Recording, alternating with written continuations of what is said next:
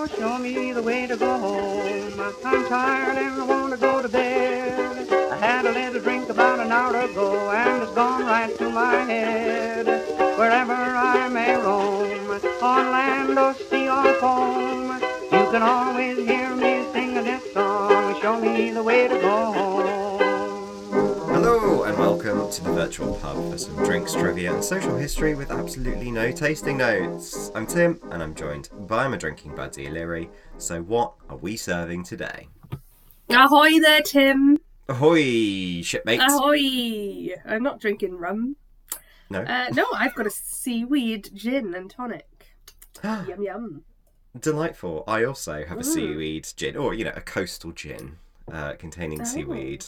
And not tonic, actually, soda, because I love the taste so much. It's just soda. Care to share which one you have? Do you know what? I'll tell you later. Oh, okay. I'll keep you in suspense. Mysterious. I've got some notes on it somewhere among here. This is going to be a bit of a free-form episode, by the way, because our research kind of went across each other's research, as we realised when we were discussing it just before hitting record. I'll tell you at some point, probably. So today's about seaweed and algae. Yeah. Yes, algae, stuff that grows seaweed, in the sea. Stuff that grows in the sea. Exactly. Shall I begin by laying down a few laws of what algae and seaweed are? Straight in with the rules, all right. Just to get us in the mood. Right. What is algae? The ancestors to the green algae became photosynthetic by endosymbiosing a green photosynthetic bacterium about 1.65 billion years ago. That is as much to say it's kind of the ancestor of all modern plant life, and they did it by finding a bacteria that could photosynthesize and taking it upon itself and becoming this new life form. So that was over 1.5 billion years ago. Evidence suggests that land plants evolved from a line of filamentous green algae, so that means they kind of start to have things that look like leaves, I suppose, that invaded land about 410 million years ago during the Silurian period of the Paleozoic era. If you'd rather see that in action than hear me talk about it, I highly recommend watching Earth, the documentary series that Chris Packham did recently, because there's a whole episode on that and it's really cool. That's handy. Algae are basic, just to throw some shade. Algae are basic, non-flowering plants that belong to a vast category that includes seaweed and many single-celled organisms. So they are different, but they're all family. These plants have chlorophyll and other pigments for photosynthesis, but they do not have roots, they don't have stems or leaves or vascular tissue. Algae are found in or near both saltwater and freshwater in nature and can range in size from the microscopic, called microalgae, to gigantic seaweeds like the giant kelp that can be up to 100 feet long. Algae are very diverse, they can be found practically anywhere on Earth. And also we've got cyanobacteria, which are similar to bacteria. They were once known as blue-green algae. And we've also got green, brown and red algae that are all examples of microalgae. Certain algae have traditionally been consumed as whole foods, primarily, historically, although increasing everywhere else, in Asian countries such as Japan, that transform various seaweeds, including nori, wakame, hijiki and konbu, into snacks and side dishes or garnishes. They are a superfood, I say in inverted commas, because, it's not a real term, but it's one that we use to say that they are very dense in nutrients. They are one of the most dense in nutrients foods in the world. They've got lots of vitamins, including A, B1, B2, B6, niacin and C. They're rich in iodine, potassium, iron, magnesium and calcium. And for all those reasons and more, they're very popular with people who don't eat meat, because they contain long-chain essential omega-3 fatty acids, DHA, EPA, lots of acronyms. They're the things that you're told, oh, this is the reason you must have oily fish, because it contains omega-3 fatty acids and all that. But the fish actually just get them by eating algae. That's where it comes from. The fish don't produce it, they get it from eating algae. So you can just go straight to the source and eat algae and algae-based things yourself to get that good stuff. Eat like a fish. Eat like a fish, exactly. Not only drink like a fish, but eat like a fish too. And some of us have a memory of a fish. What's that? Oh, me. Go. She forgot. The Food and Agriculture Organization reports that the world production in 2019, that's the latest figures I have, was over 35 million tonnes. North America produced some 23,000 tonnes of wet seaweed. Alaska, Maine, France and Norway each more than doubled their seaweed production since 2018. And it represents 30% of marine aquaculture.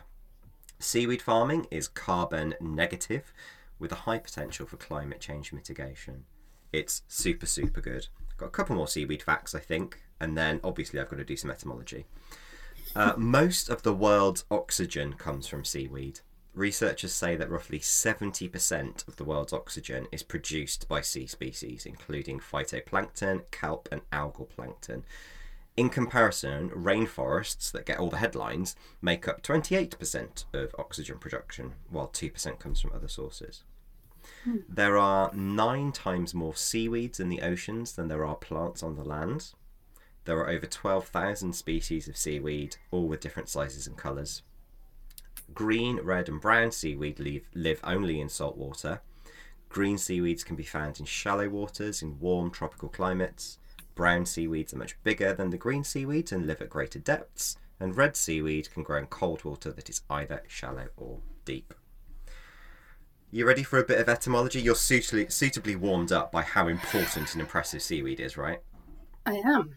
And it's nice that although we acknowledge that we had kind of crossed each other's paths with the research, you just knew probably instinctively that I would have seen a lot of these like long words and gone, nah, I'm not covering that. Just let Tim do it. So you've covered all the stuff that I looked at and thought, that's all very interesting, but there are lots of long words that I can't pronounce, whether they're like Latin names for seaweed or whatever. I'm just not touching it.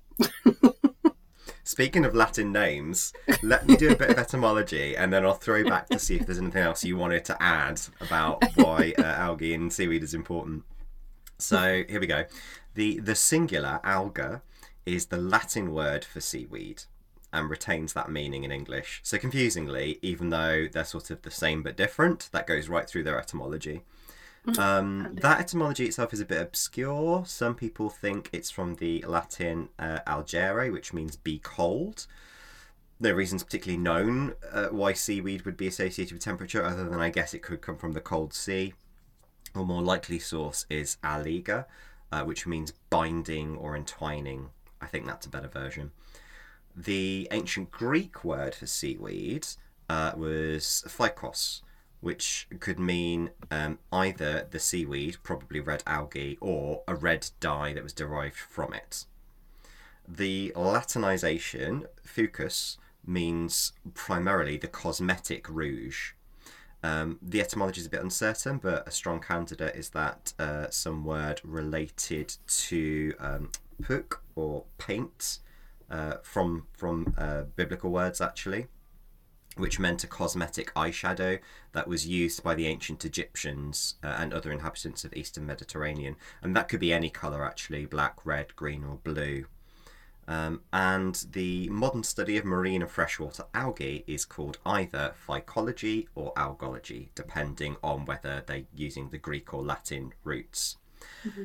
Interesting side note to this, right, is that as I explained in Words for Drunk, the etymology of alcohol goes back to alcohol, coal being the crushed dark mineral that was used as eyeliner around those areas in the Eastern Mediterranean. So there's actually a direct link between the etymologies of seaweed and the etymology of alcohol. There's a direct relationship between them already, although not as you might think, but in the way that they both have their roots in eye makeup. Very interesting. That's pretty cool, right? And paint as well, meaning pint. One more thing, in classical Chinese, the word or the symbol that is used for algae also means literary talent. It means both of those things. So there's an island actually I forget where, but there is an island, and it either means the island where you view the algae or the island of literary talent. I guess try and combine them both together. I don't know why. I don't know why they mean the same thing, but it was just a different route. Anything else you want to throw in generally about algae, seaweed? There was one fact that I think you missed that I thought was quite interesting. Do you know the average lifespan of a seaweed plant? No, I do not. Hazard a guess? It feels like it could be one of those things that could sort of grow indefinitely if it's not actively killed off. So I'm going to say something ridiculous like 50 years. I thought that, but no, quite the opposite. The average lifespan is just 1 to 2 years. Oh, okay. Yeah, who'd have thunk it? But despite that, they are extremely resilient. I mean, they're quite resistant to lots of environmental stress.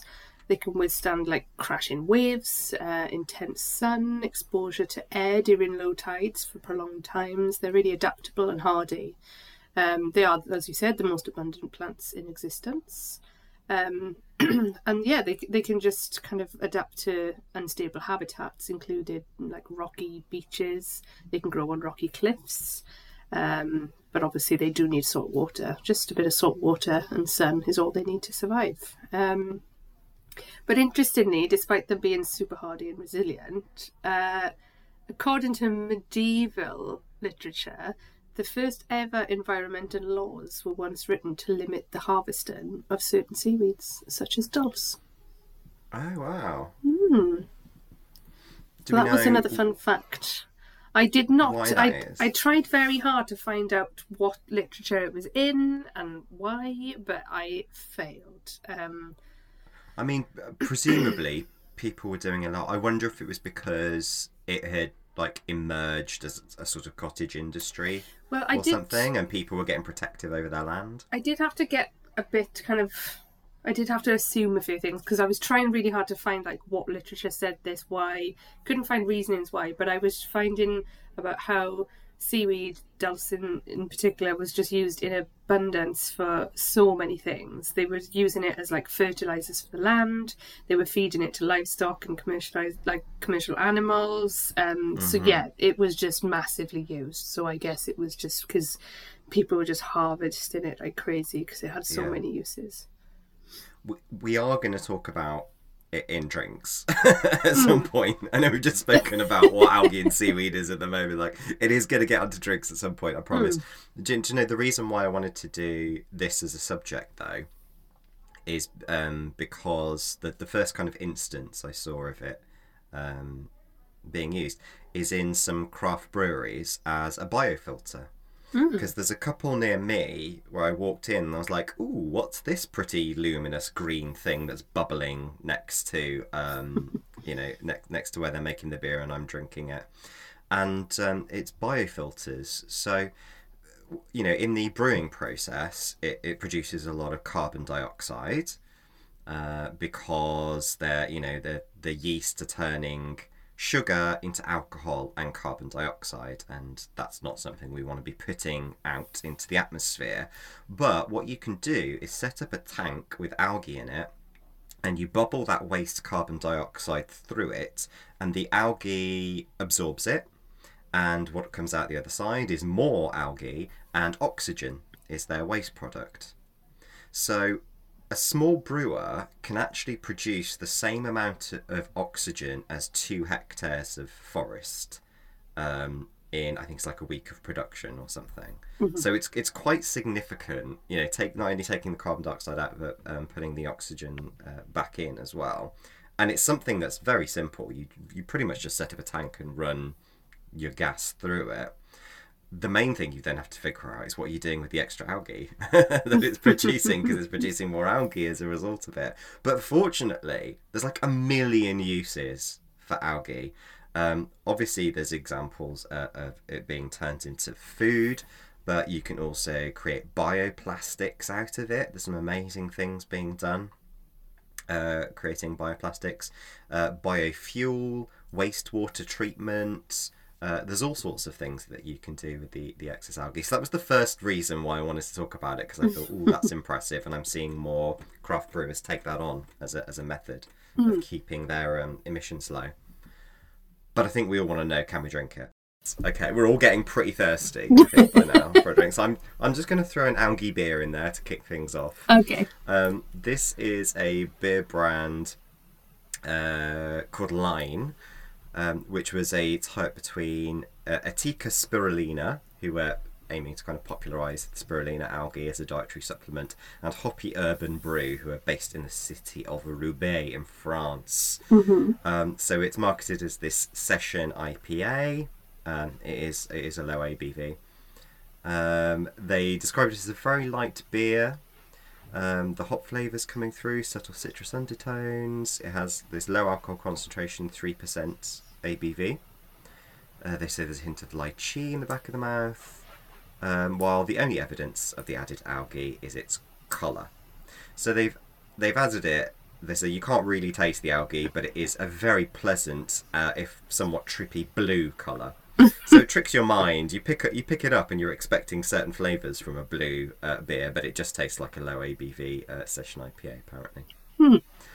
But yeah, spirulina's pretty great. It is a form of cyanobacteria, that blue-green algae, hence the blue. The ancient Aztecs used to consume it, so it's a very old ingredient, but it got a lot of attention again in more recent times when NASA sort of said this is something that we could easily cultivate in space for astronauts to use because it's the most nutrient dense food on the planet. It's very high in antioxidants, and all sorts of good things. I don't need to go over all the things that are good about it again because we've already said it, but it's great. And of course with spirulina, you don't have to consume it in alcohol, although obviously we recommend it.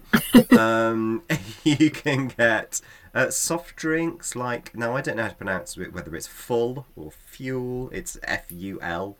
But they have like a carbonated blue drink that's a little bit sweet and has sort of lemon and ginger or lime and mint or white peach flavours.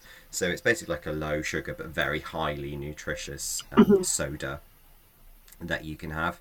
And you know, they market it as well by saying, look, it doesn't require any arable land. It doesn't require any fertilizers or pesticides or really fresh water, or at least little of it. And so it's really good, in terms of deforestation, biodiversity loss, desertification, freshwater usage and pollution that you get from almost any other crop to some extent, really. That's the beauty, I think, of harvesting things from the seas. Or you can just get spirulina supplements and throw it into, whatever you're making, any old smoothie. I get most excited about seaweed gins. Before we get on to seaweed gins, did you want to say anything about beer? Yeah, I actually wanted to say something about spirulina. Oh, go on then. You were saying about how it's so kind of dense with goodness, and I did actually find a list of what 1 tablespoon of spirulina, like the powdered stuff that you said about the supplements, like what 1 tablespoon of that would provide you with. It's crazy.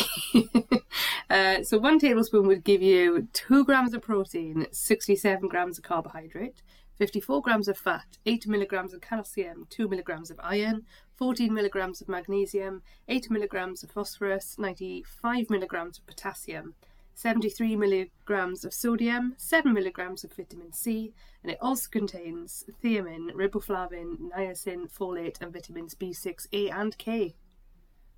It's amazing, isn't it? Packs a punch, yes. Yep. We should all be consuming it constantly and turn into like Avatar people. So then I delved into the world of proper seaweed drinks. So I think this is where we can get excited about seaweed gin and whatnot. Should we talk about seaweed gins? Do you know what? I've remembered I have got one more beer to talk about before we go on to gin, just while we're here. I've got some beers, but they're in America, so I'll come to them later. Oh, okay. I've got a challenge for you as well as part of this one, which I know you always enjoy.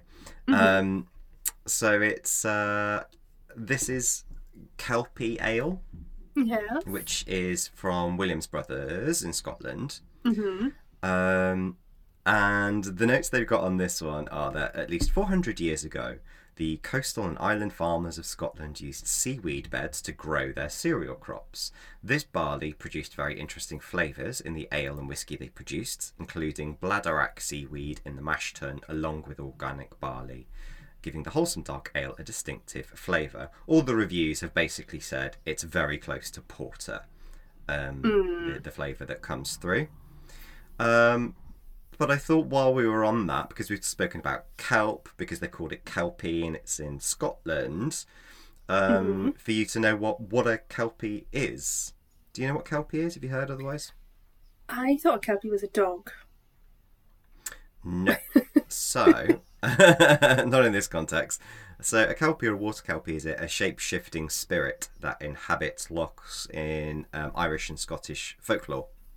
And it's usually described as a black horse-like creature who's able to adopt human form.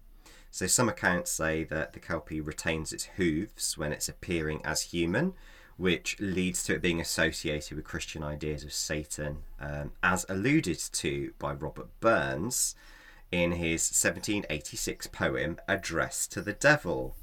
Do you know where this is going? Yes. I've sent you the poem in the chat for you to read in your fantastic Scottish accent, please. Do you ever listen to the Off Menu podcast when they keep making James Acaster impersonate Shrek? This is starting to feel like that. I think you've mentioned that before, but I still don't listen to it. No. Okay, here we are. Oh, it's only a little one. Okay. When thaws dissolve the snowy horde, that's not Scottish, and float the jingling icy board, then water kelpies. I can't do Scottish. Hang on, I've forgotten what Scottish people sound like. I mean, the idea wasn't that you were meant to be good; it was that you were meant to be bad. I've been doing Liverpool for too long. Can I do it in a Scouse accent? No.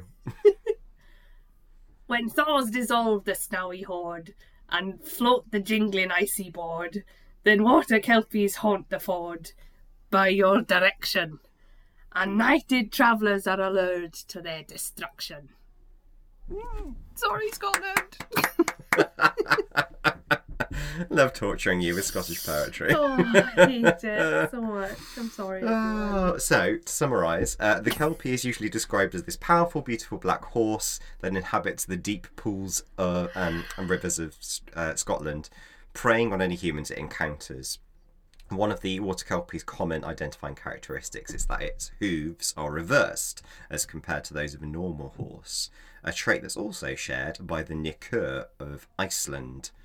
There's an Aberdeenshire variation portraying the kelpie as a horse with a mane of serpents, whereas the resident equine spirit of the River Spey was white and would entice victims onto its back by singing. In its equine form, the kelpie is able to extend the length of its back to carry many riders together into the depths. There's a common theme in the tale that several children will clamber onto the creature's back while one remains on the shore. Usually a little boy, he pets the horse, but his hand sticks to the neck. And in some variations, the lad has to cut off his fingers or his hand to free himself. And then he survives, but the other children are carried off and drowned, with only some of their entrails being found later. Nice. Delightful stories from Scottish history. Almost every sizable body of water in Scotland has an associated kelpie story, the most extensively reported being Loch Ness. The kelpie has counterparts across the world, such as the Germanic nixie, the weewin of South America, and the Australian bunyip.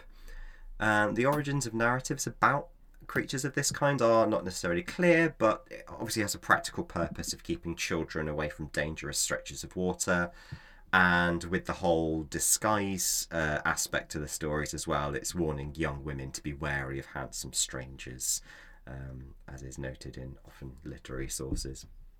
There you go. I thought you'd enjoy learning a little bit about the kelpie while we're on kelp and funny enough, kelpie beers. Have you heard of the kelp man? What's the kelp man? The kelp man. He is the man that gets the kelp for a distillery. Well, I in that case, yes, I do know about that. Which one have you got? I think we might be drinking the same gin if you know of the Kelp Man. Okay, go on, you do it. So my gin is from the Isle of Harris distillery. Yes. Yes. Same one. I've got the full website content for this written down because Me too. other webs. I'll let you do it. But the reason I kind of put it all down is because on a lot of websites you look at, they're like, we use this ingredient because it's good, but Scottish websites, man, they tell a story. Like, we're not going to say that when we could say this. Go on, you take it. They talk about him like he is a superhero. It was amazing when I read this, and I found myself reading it, and I was just like, do I like this story or not, or is this marketing bullshit? But I thought, no, actually, they've done this very well. So I will read you. Meet the Kelp Man. In spring each year, the golden green sugar kelp fronds become ready for harvesting by hand, carefully picked from our outer Hebridean sea lochs, blemish-free and at their best for making our Isle of Harris gin.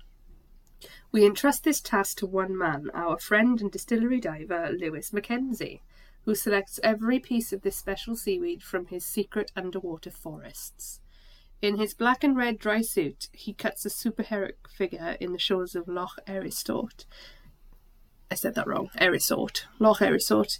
So much so that we nicknamed him the Kelp Man. With only 7 millimeters of neoprene to keep the cold waters at bay, Lewis collects the kelp by himself, free diving during a 2-hour window on either side of the fortnightly low spring tides. He says, "My boat is anchored over the harvest site and I roll into the sea with mesh bags into which the fronds of kelp are placed. After a couple of hours in the water, I'm ready to get back into the boat, where after a coffee, the bags are emptied and the seaweed carefully cleaned. After 30 years of diving, he remains impressively enthusiastic about taking the cold plunge in pursuit of these wonderful, savoury, sweet plants. Every day is still an adventure. Yes, it's cold, wet, uncomfortable, but you learn to blank these out. And the sights to be seen underwater around the Outer Hebrides more than compensates for a drop or two of cold water down my neck." Oh, yeah, it's great, isn't it? The whole website is very evocative. He does harbour tours. Could whack that on our on the spreadsheet as well. Yes. We'll hang out with the Kelp Man. Absolutely. And they use sugar kelp in theirs. I've got some things about sugar kelp. It's also known by seabelt or the devil's apron. And it's one of the species in Japanese cuisine where they're known as kombu.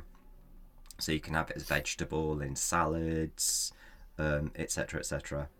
And it's where monosodium glutamate was first isolated, or MSG, as it's known, which still for some reason has this reputation of being like a weird additive, but it isn't. It's just a tasty, natural umami thing that you can consume. So that was where it was first found. And sugar kelp gets its name because it contains the sugar alcohol mannitol, which is extracted and used as a sugar substitute, or especially for chewing gum. So sugar kelp is pretty cool. I've got a couple of other places that use sugar kelp. Elevenses Distillery. Okay. Have you seen that one? No. It's North Wales. No. North Wales on the banks of the Menai Straits. So it's still kind of a small still.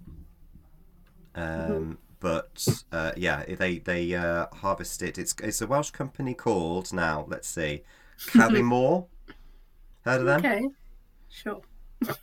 Well, anyway, that's one in North Wales. There's a lot of, as you would guess, Welsh gins that are employing seaweed, aren't they? Yes, I think I've spoken about the Darmeal one before, the one in West Wales. Yes. I did find another beer actually in Pembroke, Trawler's Dread, a black IPA. So they use dulse and, surprise, surprise, kelp, plucked straight from the Pembrokeshire coastline. Gives, as they say, gives Trawler's Dread the aroma of a fresh Pembrokeshire sea breeze. But much like the one that you mentioned earlier, a lot of the reviews people can't really taste it. A lot of people say it's just like a coffee porter. They can't really taste the seaweed, which is a shame. While we're on kelp, I went down a bit of a rabbit hole and I kept finding lots of different seaweed beers from craft breweries, but I did notice that they all had one thing in common, and it's that they're from the same area. So I was doing a bit of digging into this, and I realised that in America, did you know that every April there's a seaweed week in Maine to celebrate Maine's kelp harvest? Yeah, Maine's kelp harvest. I found a few from Maine, so yeah. Yeah, so I don't know if you found some of the same ones as me. Fogtown Brewing Company. So they've got one called Scupper, which is a seaweed saison brewed with dulse kelp and Irish moss. But I found a really funny named one from a brewing company called Oxbow Brewing. They had my favourite name. Their beer is called Kelp I Need Some Honey, because they make a beer. It's a mixed fermentation farmer's ale brewed with... I've lost the ability to speak today. A mixed fermentation farmer's ale brewed with Maine grains, Icelandic kelp, Delaware wildflower honey, and it's also conditioned with their own estate honey. And it's 8% kelp I Need Somebody. That's the one I like the most. Nice. I've got a few. I think to go back over of various locations and uses. So yeah, I think one of the ones for sugar kelp. Going back to that one that we ever mentioned is Marshall Wharf Brewing Company, which I think is a Maine one. Yeah, I've got a couple that are in Maine, and this is a Scotch ale called Seabelt. That they use sugar kelp in. It says it pours an opaque, dark, reddish brown with a 3/3-inch head. Its taste is peaty, malty, seaweed, and smoke. It's very sweet. So it tastes like a mix of Scottish ale and seawater. Some of the reviews go from candied, smoky seaweed, couldn't finish it, to 4.25 out of 5. This shit is the shit. Those are the two reviews I picked out of that one. Also, a main grain seaweed saison. So that's quite tart up front with a fruity funk and then that briny kick. They share their recipe online for that one, actually. In addition to all the things you'd expect, like grains and hops, they use Maine kelp seaweed, Maine dulse seaweed, and Maine Irish moss. Newfoundland as well. While we're over the water, but not in Maine, we go to Canada. There's a seaweed gin there that uses dulse from the Grand Banks, but also juniper as well. So it's still ginny, but also oceanic. And they use their local botanicals. It's won a double gold medal at the San Francisco World Spirit Competitions. That's a very famous one. I got a few more things about dulse actually while we're on dulse. So it's a popular snack food in Iceland, where it's known as sol, and it's been a very important source of dietary fibre for them throughout the centuries. What lovely images you can conjure up there. The earliest record of it as a species is actually on the Scottish island of Iona, where the Christian monks used to harvest it over 1400 years ago. And they would make it as well to put it in their white soda bread, so very similar to the lava bread that you have in Wales. No. Do you want to know which one I'm actually drinking? We haven't mentioned it yet. It hasn't come up. I am actually drinking the Kelpman one myself. Oh, yeah? The Isle of Harris one, yeah. What are you drinking? Nice. I'm quite envious. Well, I mean, mine's really nice as well, but also the Isle of Harris one's nice. So the one I'm drinking, hasn't come up yet, is I'm drinking Gyre and Gimble Coastal Gin. Which hails from Norwich. So this is flavours that you would find on the Norfolk coast. It's the same recipe that won the Best English Contemporary Gin at the World Gin Awards in 2021. They use rock samphire. I love. We haven't mentioned samphire. Love samphire. Yum. Rock samphire, dulse seaweed. Which is, as we said, slightly smoky, and then they use lavender, bay leaf, lots of citrus and grapefruit, dried lemon, which makes it a little bit jammy, some pepper and a bit of spice as well. So it's got a lot, lots of different things going on. Also, what's notable about this one is they sell it in a paper bottle. Ooh. Yeah. So it's 94% recycled paper, and then it has in a recyclable plastic pouch. So say the carbon footprint's about 6 times smaller than a glass bottle, but it's still recyclable. I guess, largely because of the weight, it's lower carbon as opposed to the material as much, I suppose. Mm-hmm. Do you know where Gaia and Gimbal comes from? I have no idea.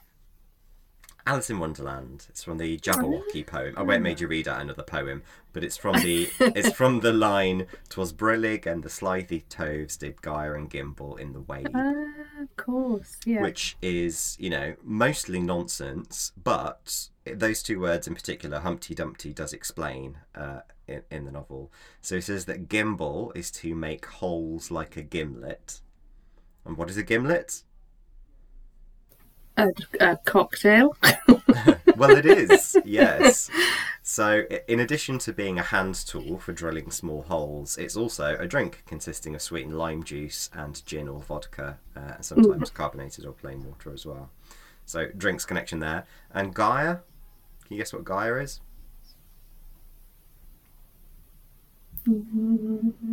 Japes. It's not japes. We should probably pronounce it Jaya, except that clearly it was meant to be pronounced as Gaia and Gimbal in the poem. But yeah, it's to Gaia or Jaya is to go round and round like a gyroscope. And on that bottle, there's a picture of half of a walrus and half of a carpentry tool. It's going from the walrus and the carpenter. This place actually has an amazing bar in Norwich. In addition to this tasty coastal gin, they have lots of zero waste drinks. So they do lots of kind of local foraging and stuff, but also the garnishes they put on the drinks are dried pineapple, and then with the leftover rinds they make tapachi, which I think we've mentioned at some point before, which is like fermented pineapple leftovers and is really nice. Their used coffee grounds from their coffees they use to infuse in their vermouth. They make shrubs and they make trash cordials. So basically any kind of leftover waste fruit or whatever, they just throw in and then leave it to ferment and make tasty things out of it. It's a very cool bar. So if you're around Norwich, I recommend going there. Were there any more that you wanted to throw in while I paused? I've got an alcohol-free option. Yeah?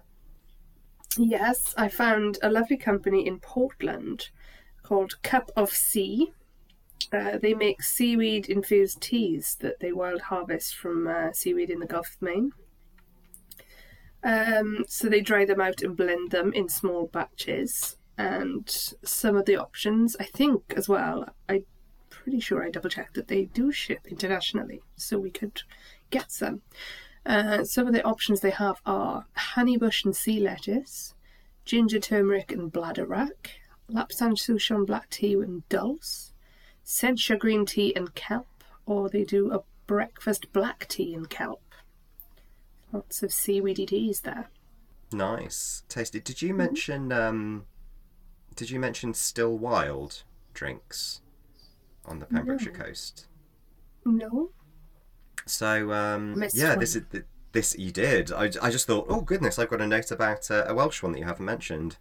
So still wild drinks have a coastal gin, and yeah, they've got, so they fill it with things they find on the coast and the cliffside. So seaweed, rock samphire, gorse flower, sea buckthorn, and thyme. They say that their distillery is situated in the Pembrokeshire National Park, which is the UK's only coastal national park. Fact. They say the landscape gives a broad range of habitats, large variety of plants, seaweed from the coastal waters, sea wormwood from the inland estuary, bright heather from the Preseli Mountains, woods, gnarled old hedgerows. So they say that it's a forager's dream to be around Pembrokeshire. They also cold distill their drinks, so they don't kind of lose any of those fragile aromas from boiling or going over 80 degrees. Everything's cold distill there. They've got some other ingredients I found on their website which sounded super interesting. So I'll just have a little look. We've got hogweed, which you see everywhere, I think. And they say the overlooked native botanical is highly aromatic with a warm, spicy taste. Think cardamom crossed with orange zest. Toasting the seeds really brings out the flavour. It's a common sight among hedgerows of Britain, and most people don't look at hogweed twice. But it does play an important part in Persian cuisine. Throwback to our Shiraz episode. I didn't know that. See hogweed everywhere. I've never thought to toast the seeds. I'm gonna now. Rock samphire I've mentioned, but did you know Shakespeare writes about the dangers of picking it when in the scene in King Lear where Mad Tom is on the cliffside, talks about the dangers of picking it there. We've got sweet woodruff, which is a plant that loves the shade, can be found covering woodland floors. It's been used as a herb for centuries, but we've generally forgotten about it today.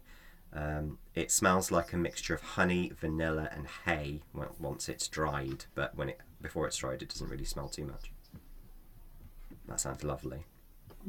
Bog myrtle, which has a heavy fragrance somewhere between lavender and rosemary, and it has an interesting bitterness, which you don't necessarily want in some drinks, but would be great in something like vermouth, or I would imagine could be used in place of hops, maybe. Yeah. Elderberries as well, they use in their sweet vermouth. Love elderberries. And sea wormwood, which has only been recently discovered by their distillers, they say. Artemisia maritima, which grows on the estuary between Lorraine and Cresswell Quay. So it's one of 3 wild wormwoods that they use. Highly fragrant, dry and bitter. The kind of thing you would find in absinthe. Yeah. And meadowsweet, I think, is the last one I've got here. Meadowsweet, which loves ancient hedgerows and damp soil, and it has an overpowering smell, apparently, as you approach it, of marzipan and vanilla. Aren't they all delightful? They are. It's funny you mentioned the gorse. A friend of mine makes a liqueur from the gorse flowers because they are everywhere around here. And I did find a recipe online as well for a gorse flower rum, which sounded very, very easy. You just take a bottle of white rum, 2 cups of gorse flowers, the zest of an orange and some sugar. Put all of those ingredients into a clean jar, upend it gently to dissolve the sugar, store it overnight in a cool, dark place. The next day, strain it through some muslin, gently pressing down to get all the flavours out, and you've got a nice gorse flower infused rum. So the gorse flowers have got like a really nice coconutty, almondy taste, so it just goes really nice with the rum. So I might give that a bash as well. Marvellous. We really need to do some foraging in Wales, I think. I wonder, and a little bird told me you're coming to Wales soon, I wonder if we can go foraging. That would be great. I think we should try and stay alive after a day of foraging. Let's try. I'll look into it.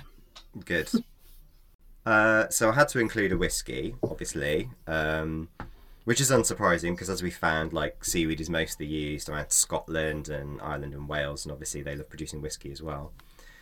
Currach whiskey, I found.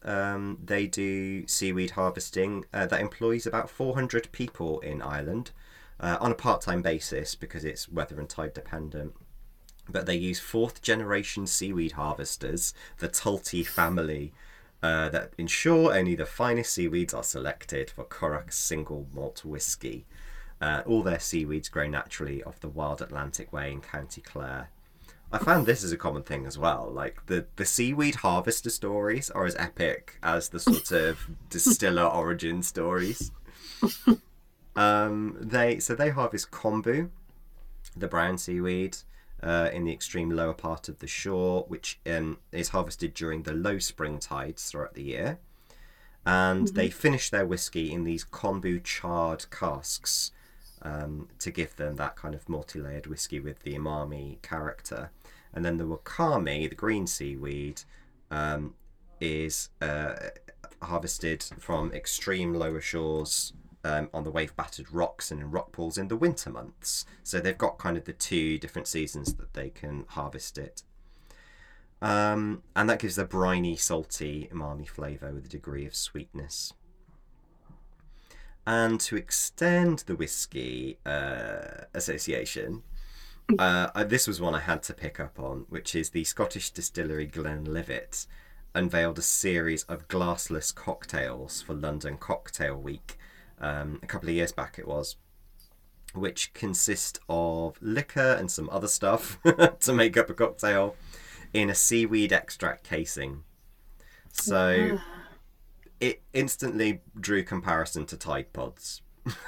Yeah, I was gonna. That's exactly where my mind went. Yeah, they look like Tide Pods, and obviously we went through that spate of young people putting laundry detergent in those dissolvable transparent casings into their mouth to taste what it would be like. So yeah, they're basically bringing that trend back. Cool, thanks.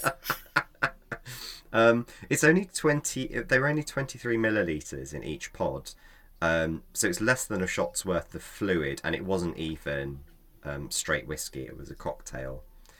So you know, they came in 3 flavors: citrus, wood, and spice. It was a very limited thing. They weren't kind of intending to put it out as a product, but it was I think kind of driven by the startup Not Pla, which is a terrible name. I think it's supposed to be Not Plastic, and they were like, let's just call it Not Pla. Sure, that's fun to say. And they called the packaging, and again, it's pronounced Oho, but it's spelled Ooho, which is Uho. I think I've had one at a running event. I think Lucozade briefly teamed up with them, and I've had a little pouch of Lucozade in one of these things. The London Marathon this spring, runners were handed Oho sealed blobs of sports drink. So they probably had some leftovers and went around the various marathons. Yeah. They also teamed up with Just Eat to put ketchup and garlic and herb sauce in them as well, as a trial run of using them. Not to like pop in your mouth whole, but as an alternative to putting it in little plastic containers. Now, I feel like their kind of marketing efforts have not gone well. Like, they've not attracted people going, oh, that's great. But I looked on their website, and actually they do some really brilliant stuff. Like, they have normal packaging on it, like food carton packaging. They make paper, they make bioplastics. They do loads of really good sustainable kind of stuff with their bioplastics. It's just that the ones that seem to hit the headlines are not very appetizing, so they really need to rethink how they're putting that out, I think. I couldn't think of anything less appetizing than one of those little pods filled with garlic and herb sauce. It's not a pleasant image, is it? It's just not. And finally, I suppose, while we're just coming back to that alternative use of algae and seaweed, it's in the biofuel thing. I thought I'd just kind of pick up on that because I mentioned it in passing. You know, the very first Henry Ford Model T was designed to run on either ethanol or gasoline. So at the time, gasoline wasn't widely available, but any farmers could make their own ethanol by fermenting corn or any other biomass. So the idea, I think, behind kind of creating it that way was, look, you've got the option, and it makes it more accessible to everyone, that they can create their own fuel. But gasoline did win the day because it is more energy dense than ethanol. It has about 33% more energy, meaning you get more miles per gallon from gasoline than from ethanol. So as it became kind of more popular, you know, throughout cities and stuff, it made more sense for them to invest in gasoline than ethanol, which would have been better in rural locations. There was also a lot of lobbying and campaign contributions from the petroleum industry, shock horror, that meant that gasoline became dominant as the fuel of choice. So ethanol is this low-cost fuel additive for raising octane, and gasoline blended with ethanol emits fewer greenhouse gases, but more of other pollutants. So today, over 90% of all gasoline sold in the US contains 10% to 15% corn bioethanol, and in Brazil it's 25% produced from sugarcane. There are some drawbacks, though, to using agricultural crops like corn and sugar to make ethanol for fuel. Obviously, it's removing agricultural land from food production. It requires all the crops to use things like fertilizer, pesticides, and fresh water, which means that we've come back to investigating seaweed as an alternative source of biofuels. It's got high carbohydrate content, most of which in theory can be fermented into ethanol and other biofuels such as methane. And we already know how to farm a bunch of those species at large scale, like kombu in Asia, red seaweeds in the South Pacific. And unlike corn or sugarcane crops, seaweed mariculture requires no agricultural land. So another advantage of seaweed is that it removes carbon from the ocean, potentially making it a carbon neutral fuel. Can't entirely make that claim, but like it's better than a lot of other things that have been used at the moment. So yeah, it can produce ethanol. Of course, that means it can produce any alcohol as well. We've gone through a whole bunch of them. I don't think I have many left to add. There was a tribe of Native Americans that were living in Orcas Island in Puget Sound, which is up kind of near Seattle, that used gigantic bladder kelp as a pot still. So the primary purpose appeared to use the kelp bladders with those long hollow stems as a distillation apparatus, but it's also probable that they contributed a certain amount of alcohol through fermentation while they were using it as well. There's a report that there are inhabitants of Kamchatka in Russia brewing an alcoholic beverage described as evil tasting. And I feel like we've had names like that from Russian distilled things before, that they all just taste horrible. But they made it from dulse, which, as we've discovered, is delicious in itself. So quite what they did to it, I don't really know. They usually just kind of over distill it, I think, is the answer to that. And finally, I struggled to find any wine, but I did eventually. And it was from Ireland, that offers sea fruit wines that have been produced from kelp, dulse, Irish moss, wild nori, and ulva. And it says the flavour is delicate and it's closer to that of water than wine, which not tempting. Yeah, I think maybe this is why I struggled to find a wine that uses seaweed, because they're all like, oh yeah, it doesn't really taste of anything. Like, well, why would I want it then? But actually, there is another one in Germany where marine biologists have developed a seaweed wine made from sugar kelp, which is described as an intense terroir wine with a marzipan flavour, much like a fine sherry. And nice. It's got lots of health benefits of minerals and iodine, etc. I only found that as an experiment from marine biologists, though. I haven't found it as commercially available, so I'm not sure if it really counts. I think the world of seaweed wine is yet to be unmasked, as it were.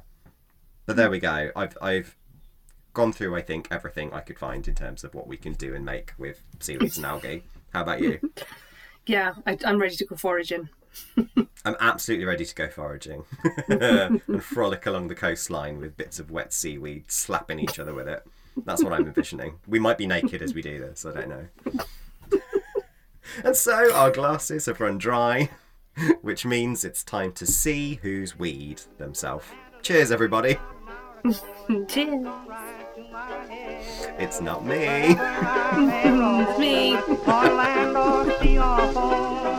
You can always hear me singing this song. Show me the way to go home. And now for the very brave, some advice on foraging. We can drink it, and thankfully, because there's so much of the stuff, we can forage it ourselves to drink it as well. So I delved into that world a little bit, how we can forage our own. Fortunately, a lot of the seaweeds, well, like the majority of the seaweeds across the world's oceans, are safe to eat. And thankfully, all of the edible species are found here in the UK. There are no poisonous ones in the UK, thankfully. So we can't get caught up. Like, I'm always too scared to go foraging for like mushrooms by myself, because I know I'd probably mess it up and kill myself. But we don't have this problem with seaweed. So edible species such as dulse, kelp, lava, sea lettuce, they're all quite easy to identify. And as I said, unlike mushrooms or flowering plants and berries, no poisonous ones in the UK. they're a safe place to begin foraging. Just make sure that you're foraging in an area that is clean, away from any land-based polluting sources. I mean, that's been in the news everywhere recently. So yeah, I'll come to some top tips for staying safe. But I'll quickly chat about some of the ones you could forage here in the UK. So as you mentioned, there's brown, red, and green. So the brown seaweeds, there's over 2,000 marine species of brown seaweed. The majority are found in cooler waters between high and low tides. The pigment in marine plants gives them their distinctive colour. So it conceals other pigments like the green chlorophyll, which gives seaweed its kind of distinctive yellow, green, brown colours. The iodine level of the brown seaweeds is the highest, which is why they're quite brown. Some of the ones you can find are, I love these as well, they sound like good like pirate names. Toothed rack. Toothed rack seaweed is often eaten as a snack in Scotland. Bladder rack, used sparingly in soups, that's quite nice and tastes like fish. Dabbalox, that can be eaten fresh or cooked into soups, or it can be fried as a vegetable. Thongweed, also known as sea spaghetti, that's a vegetable with very many uses, a sea vegetable. It can be used as like a pasta alternative, hence the name, sea spaghetti. But it's also used in chutneys and pickles, fresh salads. It's also a good candidate for powdering because it's got a nice umami flavour, so you can add that into a soup or stew in the powder form.